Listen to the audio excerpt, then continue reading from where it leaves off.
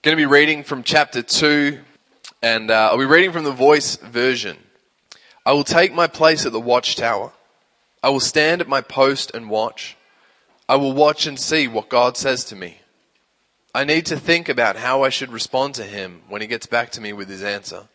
The Eternal One speaks and he says, "Write down this vision.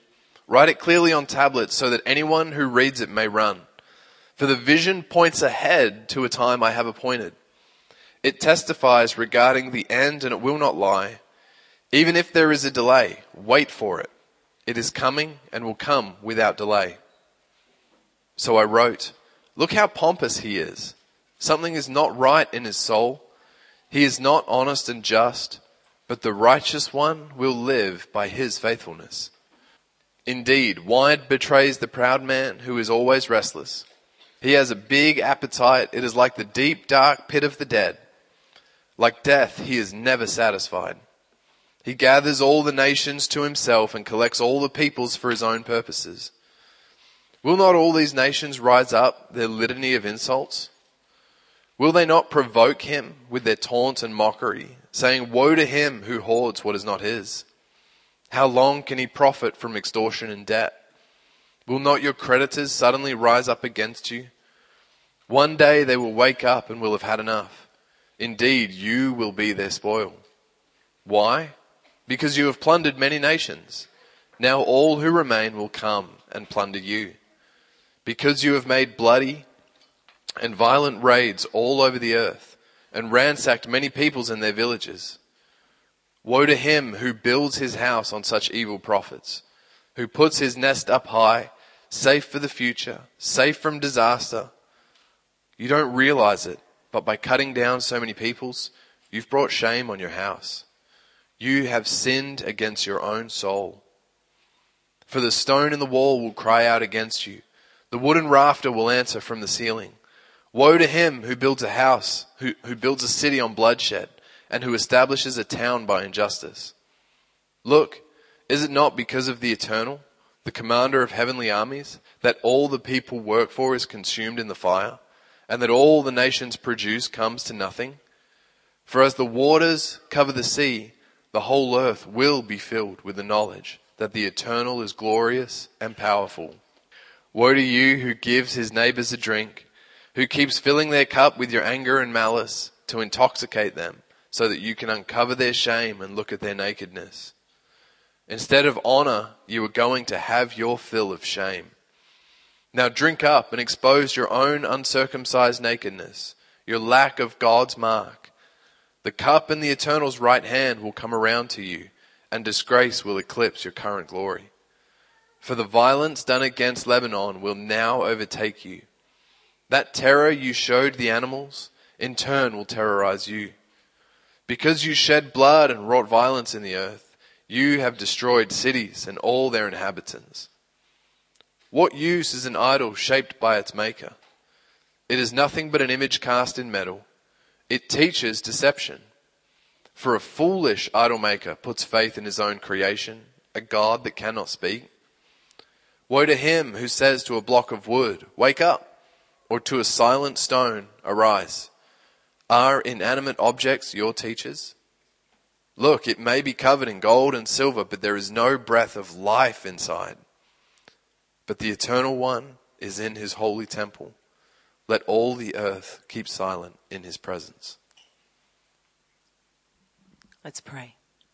Holy Spirit, I ask you to come with wisdom and revelation, to open the eyes of our spirit, to open the eyes of our understanding. Lord, to be able to grasp, to lay hold of the treasure that's in this chapter. What it is, Father, that's on your heart to speak today.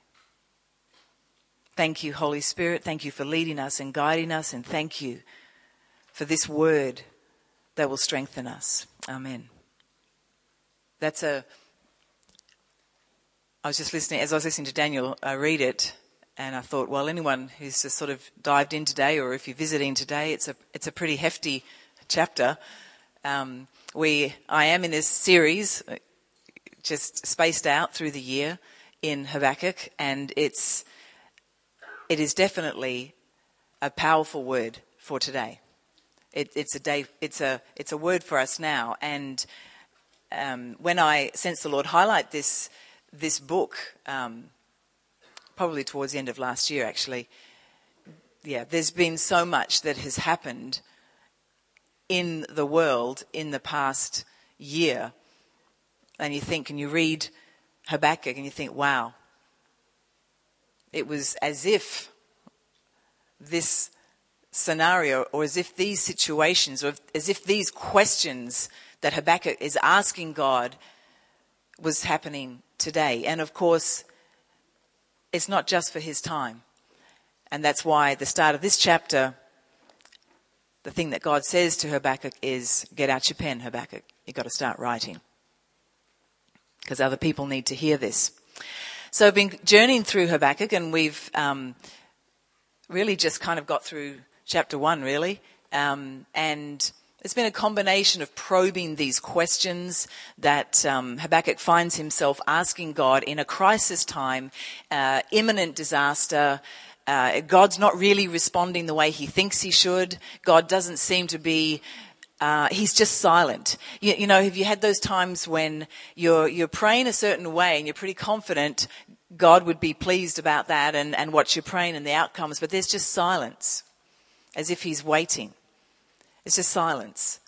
And it's in that wrestle, as, you know, silence makes us think, doesn't it?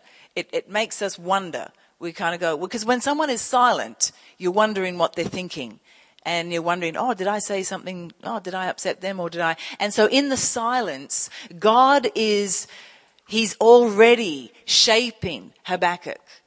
But the intensity gets stronger for Habakkuk as the silence continues, as the injustice continues, as the imminent disaster looks like it's just going to happen. And I've tried to let you into some of the context around Habakkuk's time and the different prophets who would have been prophesying probably just a little bit earlier, but at the same time as him. And to give us a picture, Jeremiah being the most notable one, to give us some insight and to hear the words that God speaks through Jeremiah, because they give us tremendous insight into Habakkuk's crisis. And so that's what I was doing in the last time I spoke, and I ended with 4 questions. I'm just going to recap those, but speak them perhaps in a slightly different way. But the first question was, are you committed to something that God is not committed to right now? Has he been silent? What's going on? What's he drawing out of you? What's he drawing out of us? The question, though, really is, if that's the case, are you willing to let it go? The second question related to families, or to you and to your family.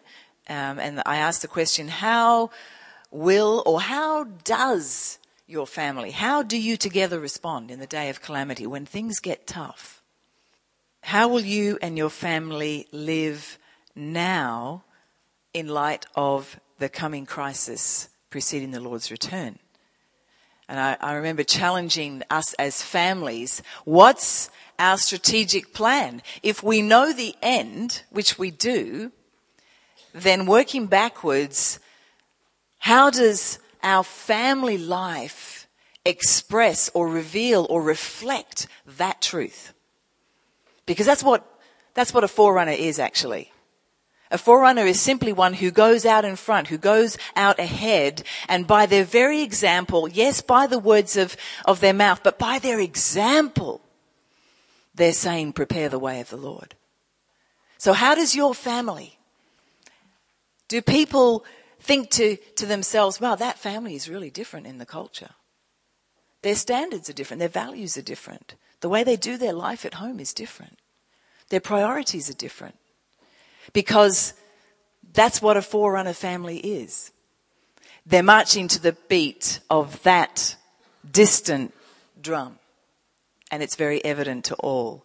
There's a big challenge for us. That's a very big challenge.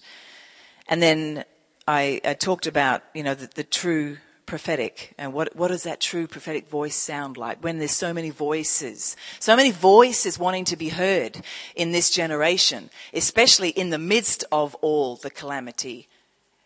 Where is the word that God will own? Because in Habakkuk's day, there was plenty of noise going on. There was plenty of prophetic voices speaking out all different things. And I mentioned one prophet in particular, Hananiah, and Jeremiah actually said to him, "You're going to die this year," because he was telling the king, 2 years, that's all. 2 years, we'll be done and dusted. It's only 2 years, don't worry about it. And Jeremiah, the word of the Lord to Jeremiah was, that word is going to cost you your life. And he did die that year because he was prophesying lies in a critical season when the truth is what God wants spoken because he's merciful. And it's the truth in an hour of crisis that is the most merciful thing. Yes, it will offend the hard-hearted, but it is his mercy in an hour of crisis. So where are the ones who will speak the truth?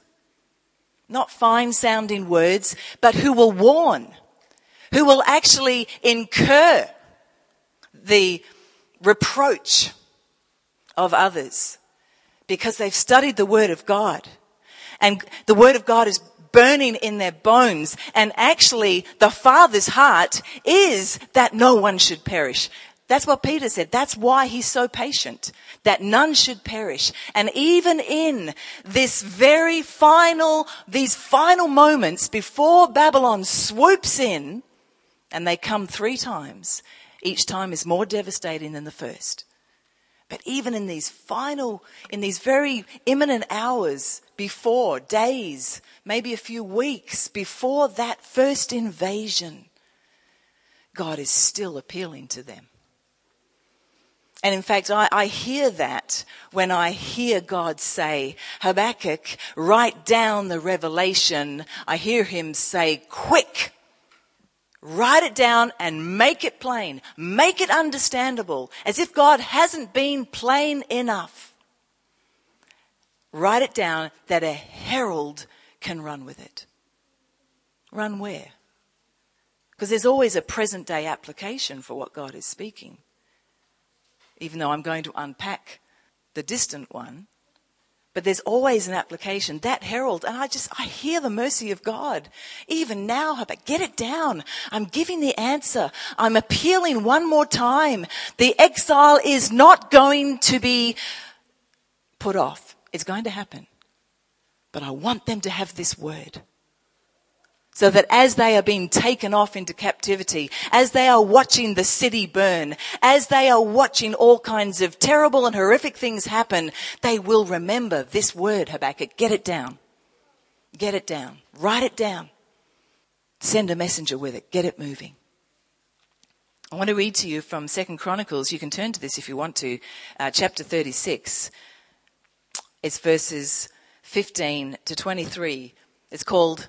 Well, the subtitle in my chapter is The Fall of Jerusalem. So this is a summary. This is the concluding section of 2 Chronicles, and it is a summary of what happens after all these kings fall. This is the final kings of Judah. Israel's already gone. They've already gone into exile about 100 years earlier. Now we're down to the final kings of Judah. They're failing quickly. This is the Lord, the God of their ancestors, sent word to them again through his messengers. This is the chronicler writing. Again and again he sent word to them because he had pity on his people and on his dwelling place. But they mocked God's messengers. They despised his words and scoffed at his prophets until the wrath of the Lord was aroused against his people, and there was no remedy. He brought up against them the king of the Babylonians, who killed their young men with the sword in the sanctuary, and did not spare young men or young women, the elderly or the infirm. God gave them all into the hands of Nebuchadnezzar. He carried to Babylon all the articles from the temple of God, both large and small, and the treasures of the Lord's temple, and the treasures of the king and his officials. That was in fulfillment of prophecy. They set fire to God's temple and broke down the wall of Jerusalem. They burned all the palaces and destroyed everything of value there. He carried into exile to Babylon the remnant who escaped from the sword, and they became servants to him and his successors until the kingdom of Persia came to power. The land enjoyed its Sabbath rests. Listen to that. You see, they hadn't been observing the Sabbath rest of the land. The land enjoyed its Sabbath rests. All the time of its desolation it rested until the 70 years were completed in fulfillment of the word of the Lord spoken by Jeremiah. What that is saying is that for 490 years they did not observe the Sabbath rest of the land, which was supposed to occur every 7 years. So 1 year in captivity for every Sabbath rest that they missed. This is what Jeremiah prophesied. In the first year of Cyrus, king of Persia, in order to fulfill the word of the Lord spoken by Jeremiah, the Lord moved the heart of Cyrus, king of Persia, to make a proclamation throughout his realm and also to put it in writing. This is what Cyrus, king of Persia, says. The Lord, the God of heaven, has given me all the kingdoms of the earth, and he has appointed me to build a temple for him at Jerusalem in Judah. Any of his people among you may go up, and may the Lord their God be with them. 70-year mark, as prophesied by Jeremiah. That's like a summary of what happened. Let's go back to Habakkuk. Here we are in chapter 2. So God's response to Habakkuk's questions, it's confronting, they're confusing. What God says is unexpected.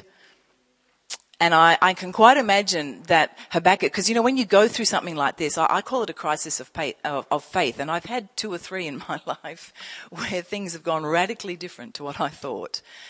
Or my understanding of who God is was shifted radically. And I can imagine him thinking, is it possible that God is not who I thought he was? Or is my whole way of thinking an illusion? Is it based on deception? Have I been worshipping a God that I don't even know? I wonder if you've ever thought that. Had similar. Or maybe a trial big enough hasn't hit you yet. In Habakkuk chapter 2, it's like God picks him up and his questions and he carries them into the heavenly throne room. That's what it's like, where he's seated, because he's got things to say. You see, Isaiah 40, verse 22, God is seated far above. He sits enthroned above the circle of the earth. He's governing the affairs of his created order. From that perspective, he now speaks. That huge perspective, he now starts to speak. And he tells Habakkuk that the revelation he's about to receive must be written down and carried far and wide by a herald. I mentioned that. For the revelation far exceeds, it goes beyond the current crisis. We'll get to that in just a minute. I'm just giving you dot points. God also reveals in this chapter 2 the essential characteristic of the person whose life honors and pleases him. That's a good one. God also describes in chapter 2, takes up most of the chapter actually, the condition of, and pronounces 5 woes against any nation or society that descends to the level that will eventually bring the judgment of God. That's what's going on there, that description. So some important ideas in chapter 2. I'm going to go through these quickly. First one to notice is actually the prophet himself. When he's having a crisis, he's having a serious crisis. And whilst we can read these 3 chapters in maybe 15 to 20 minutes, I don't know, depends how fast you read. I read slow. But we can read that and it goes boom, boom, boom. I doubt it. I doubt it went that fast for Habakkuk. How long? Did you hear that? How long, God? It's taking some time. How long must I call for help? And you do not listen. How long? You had that cry in your heart? How long? Finally, God answers. On the day of his answer, it produces shock for Habakkuk. Not comfort the way he's hoping. And it leads him to then continue to ask questions. But look, chapter 2, verse 1. He's got some good questions too. And that last one, right before chapter 2. Is the king of Babylon, is this tyrant, is this one who's actually a really good fisherman, and that's why it uses that metaphor, that language there in those few verses. Is he going to keep on emptying his net, putting it out again, pulling it in and destroying nations without mercy? I've thought this to myself in prayer, praying for tyrants. And I remember for a season of 3 or 4 years, I was reminded of this week actually in a conversation with someone. Do you remember we used to pray every week for Zimbabwe? How many of you were part of that? Come on. Yeah. Every week we used to pray for God's mercy and his deliverance and everything that was happening under the president, under Mugabe. It was like, God, how long? How long, God? That's what he's saying. How long? But in chapter 2, he comes again and he says, I'm going to stand. Listen to the wrestle. Listen to the determination. I will stand at my watch and I will station myself on the ramparts and I will look to see what he will say to me and what answer I am to give to this complaint. And I discussed that last week, and I think that's the complaint. It's not just his complaint. It's a complaint that's very loudly been spoken at this time, even amongst the priests and the prophets who are becoming more and more unfaithful. That's what the word of God says. And then the Lord replies. So that's the thing that captures me right here, is this persevering prophet, even when the answers coming back to him are not the ones he's hoping to hear, he continues to, just like he's just hanging on to God. It's almost like he knows if I let go of him, I'm going to get swept away. I have to cling to him. I have no other hope. And he clings and he stands and he takes his angst and he takes his confusion and he takes his desperation and he intercedes because he believes that God will answer. And he has not given up on a faithful God. It's like he's trying to work him out. It's like he's saying, I know God's faithful, but I just don't get it. And he goes into that place. How many of us shrink back at that point? Not confident and offended, actually, by what God might say next. And that's the point we step back and go, well, I don't get it. I guess we just kind of have to get on with it. You know, come on. God actually wants us to search him out. You know, when he invites us to search him out, that means he actually wants to share something more of himself. And that's exactly what happens for Habakkuk right here. Then the Lord replied. Here it is. Write down the revelation. Now, your translation may say vision. I'm just trying to put myself in the situation. Write down the revelation. Well, to me, that's kind of like make it plain. In other words, what you've just seen, Habakkuk, right? What you've just seen. I believe God takes him up. I really do. I believe it's one of those come up here and I will show you moments, right? That John had. And he was caught up in the Spirit. Come up here and I'll show you what must take place after this. And God, who's seated above the circle of the earth, goes, whoosh. You thought this was the main game? Let me show you the main game. And then he says, okay, get your tablet out, Habakkuk, because I'm going to give you the revelation. I want you to write it down. Write it down, make it plain on tablet so that a herald may run with it. For the revelation, you thought it was just for this, but I've just shown you it's for far more than that. It awaits an appointed time and it speaks of the end. The end. The end. When you see the end at the end of a book, it is the end. Story finished. New story beginning. End of the age. That's what he's talking about here. It will not prove false, though it linger. Even if it's delayed, wait for it. It will certainly come and will not delay. So much in those verses. And I've written in my side notes here, a call to be a forerunner. You know, let a herald run with it. That was just the first thing that came to my mind. The call to take it and declare it. That's in here. For the revelation awaits an appointed time. I want to ask you to turn right now in your Bibles. I want to look at this verse. Hang on. No.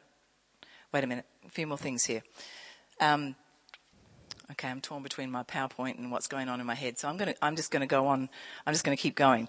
So turn in your Bibles to Hebrews chapter 10. Hebrews chapter 10, verses 36 and 37 at this point. Okay, we'll get to 39 in a minute. Because here the writer to the Hebrews quotes directly from Habakkuk. This exact, what's going on here, what I just read. Habakkuk 2, verse 3. Here is what the writer to the Hebrews, and this is in a passage where there's encouragement to persevere, to endure, to keep going. And what's the chapter comes after chapter 10? Chapter 11. You all know what that chapter is, right? The great chapter of the heroes of the faith. So these are the preceding thoughts before he launches into, and this is what faith is. And then he lists off all these amazing people and you go, oh my goodness. Right? And I love that chapter. These are the preceding comments. And you'll notice that in Hebrews, the he, or the it in Habakkuk, write it down, make it plain. It speaks of the end, though it linger, wait for it. It will certainly come. In Hebrews, it's changed to what? He. In Hebrew, it's he. Now, if you were to read the Septuagint, which none of us read, me either, you would know that actually in Habakkuk it was, when it was translated from the Hebrew to the Greek, it was he. I don't know why it changed. There's just a little thought for you. Okay? So it's he. And this is what the writer to the Hebrews says. Simply endure. Say that. That's so easy. Simply endure. This is awesome. It's just making fancy things plain. Simply endure. For when you have done as God requires of you, you will receive the promise. Yes! This short life, 70 plus years, and not even that for some people. It's just a blink, right? And then it's eternity. Are you down here or are you up there? Where's your perspective this morning? Yeah. Then you will receive the promise. Yes, for eternity. Yes, as the prophet Habakkuk said. Yes, in a little while, only a little longer. The one who is coming will come without delay. In a little while, he's coming. He's coming. In a little while. And some of us in this room, maybe we're going to see him because we're going to leave this earth and we're going to see him in a little while. And others in this room, in a little while, with your very eyes, maybe you're going to see him. The one who is coming will come without delay in a little while. Wow. This revelation reminds me of Daniel 9. Think, Daniel 9. What's going on in Daniel 9? Must have something to do with Daniel. Yes, the prophet Daniel, who is actually, in this context, he's growing up in the court and he is about to be taken off to Babylon because he goes in the first lot of exiles because he's a royal prince, okay? Very learned, very skilled. They want all the best first.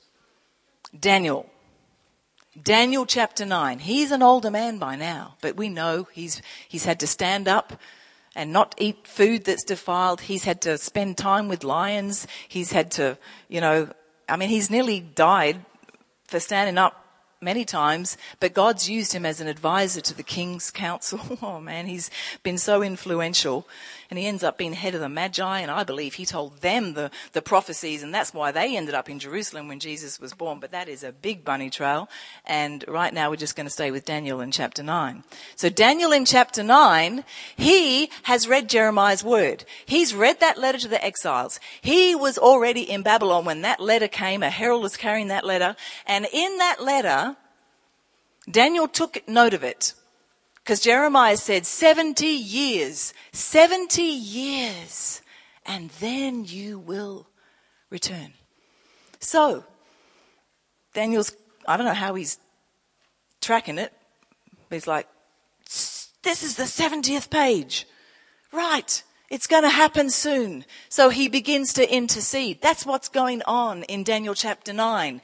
Big, long intercession. Big, long prayers. Fasting and all that sort of stuff. All sorts of stuff, Anyway, Daniel, he knew. He's waiting. Daniel chapter 9. And you know what happens? I don't have time to go into this in detail. But God sends a messenger to him, and Daniel's expecting some response to his 70-year gig, the thing down here, it's the 70th year. So Lord, just beam us back. And God goes, well, it's sort of like he goes, whoosh, but actually he sent an angel down, but I think it was one of those experiences as well. And the angel basically unpacks one of the most significant prophetic messages in the scriptures. Like in a paragraph, super detailed about the first coming of the Messiah and the second coming of the Messiah at the end, just like Habakkuk. He tells them about the end. I mean, Daniel's just asking about, can we go back now 70 years? And he gets this huge download because he gets up there, because he's so wanting to hear God's heart. He's so full of faith. God, speak to me. God goes, I love you, Daniel. Here's the big picture. Just like he did to Habakkuk. Just like he did to Isaiah and others. John, catch him up. Whoa. John's like almost 90. And he's been told, you're going to prophesy again. Come on, John. I'm getting you off this island. You didn't think you were here to die, did you? No, you're going back to Ephesus, and you're going to tell this message, and you're going to send these letters to the churches, because I want everybody to know. How merciful is God? Are you seeing? Can you see God's desire to get the word out and to raise up messengers who will get the word out? What do you think is the most important thing God wants you to be telling others about right now? That's a rhetorical question. But think about it. I mean, we have lots of things we want to tell people about right now. You know, how to live a really good, happy life and make good decisions and choices, and most of all, give your life to Jesus. And God is going, will someone please come up here? Will someone please come up here? Because the end is near. Is this making sense? I'm not saying these things aren't important. These things weren't. This was important to Habakkuk. It was important to Daniel. It was important to Isaiah. All those guys. But God, who is his equal? Do you want to really know what's on his heart? He is getting so excited about the return of his son. That's what's really on his heart. Yeah. Are you ready, equipped, willing, available to get out with this message? Do you even know what the message is? The forerunner message is spelt out really nicely in Isaiah 40, if you want to know. So right after Hezekiah has just, this is a king, this is a little bit further back now, his grandson was, his son was Manasseh. Manasseh's grandson was Josiah. Okay, got context now? Josiah, revival, Habakkuk. Okay, all right. So back here, Hezekiah, you know what? He entertained these visitors from Babylon. There's a long story in that. Anyway, he ends up entertaining these visitors from Babylon. Of course, everyone was happy with Babylon right then because they weren't the big troubleshooters. But he shows these guys from Babylon, takes them into the temple treasury, for goodness sakes, shows them all the wealth. This is not good diplomacy. Shows them everything they've got. And well, perhaps you say it is good diplomacy. I think it's not very, very good wisdom. After these guys leave, Isaiah comes to him and said, who were those guys? Hezekiah tells him, remember he's the king of Judah. Yeah, and Isaiah says, he says, here's the bottom line, Hezekiah. Those guys that you showed everything to, they're going to come back and they're going to take everything. Not in your lifetime, but in your generation, your grandchildren's lifetime. You know what Hezekiah said? He thought to himself, he said, yes, thank you for that. Thanks, Isaiah. And he thought to himself, it's okay. At least it won't be in my lifetime. And then it moves into Isaiah 40, the forerunner message. Regardless of whether you think or have any idea when Jesus is returning, if you're alive in the earth right now, our mandate is to pass this message on. Not to think, it won't matter, I'll be done and dusted, 6 feet under, whatever that people say. Whatever. Doesn't bother me. He said that, and yet God told him that his own descendants would be eunuchs in Babylon. Do you know who was a eunuch in Babylon? Daniel.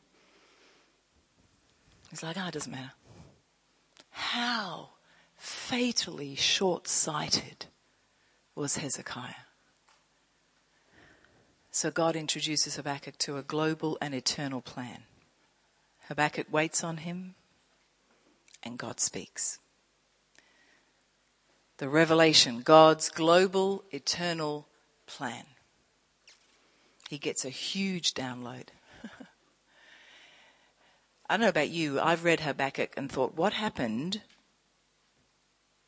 at the end of chapter 2 that led to this incredible song in chapter 3? I can't quite get it. Have you ever thought that? I'm scanning chapter 2. What was so amazing in chapter 2 that changed everything?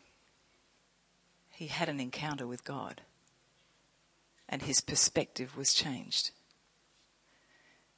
In Colossians it says, fix your gaze on things above, where Christ is seated. That's what we're talking about. When you fix your gaze, when you spend time through the scriptures and that is what gets into you, you look at life different. If you're just worried about the day to day, we are so easily upset, so easily rocked, right? So easily ruffled and concerned and weighed down with troubles and anxieties. Let's get our gaze up. I've just noticed the clock is not working and I have no idea what the time is. Can someone just tell me? 11. Time to wrap it. Okay. I am actually going to speak next week as well. So we will get to this. The person on the visual media always has an interesting time when they're flicking slides for me, because they're like, no idea where she is. And then suddenly, bang, there's a slide. So we'll use the same PowerPoint next week and hopefully we'll get a few more up. Because we've actually got the best bit is coming, right? The best bit is coming. The aha, the thing that strengthens us all. Have you been strengthened this morning? Okay, well, I think it's time to finish then. That's the most important thing. But the moment, the awesome stuff is yet to come in chapter 2. And it's just an amazing chapter, and then followed by an incredible concluding finale, chapter 3. All right? And we want to know, don't we? We want to know how to live in a way that pleases God in a season and a time that is horrendously difficult, that challenges us in ways we've never been challenged before. And particularly this is the West, I feel, because many nations in the world, they know what it is to be persecuted for their faith. We do not. We do not. And we haven't had to speak and endure significant, severe reproach. But it's coming. Be encouraged. It's coming. It has to come. Right? Are you up there? Because the end is near. Hallelujah. It has to come. Can I have a cheer for that? So come on. Let's get our gaze up. Worship team. We're going to sing a final song. It's a great song. It's an old song, kind of oldish, but I requested it. It's called Oceans. You call me out. You call me out. Now don't sing this lightly. You call me out upon the waters. Yeah? Let's stand together. And as we're closing, as we're finishing, just be still right now and just ask yourself this question. What is it, Lord? What is it? What is it that you've raised for me this morning? What is it that's gripped me today? What am I going to go away thinking about? And how will that change? How can it change? But don't think your own strength. Start with Jesus, okay? Because he hears the faintest but sincere cry in our hearts, whatever that is this morning. He hears it. And he's saying, come on, come up higher. Come up higher. I'm looking to strengthen those whose hearts are fully committed to me. The eyes of the Lord going to and fro across the earth, looking to strengthen those whose hearts are fully for him.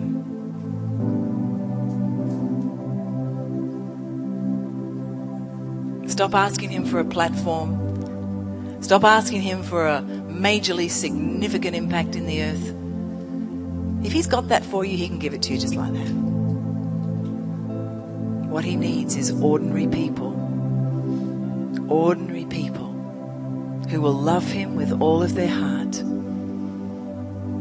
who will take the word of God into their hearts and let the Holy Spirit bring revelation, and then they go into their ordinary life and they speak it. And ordinary people see Jesus. Amen.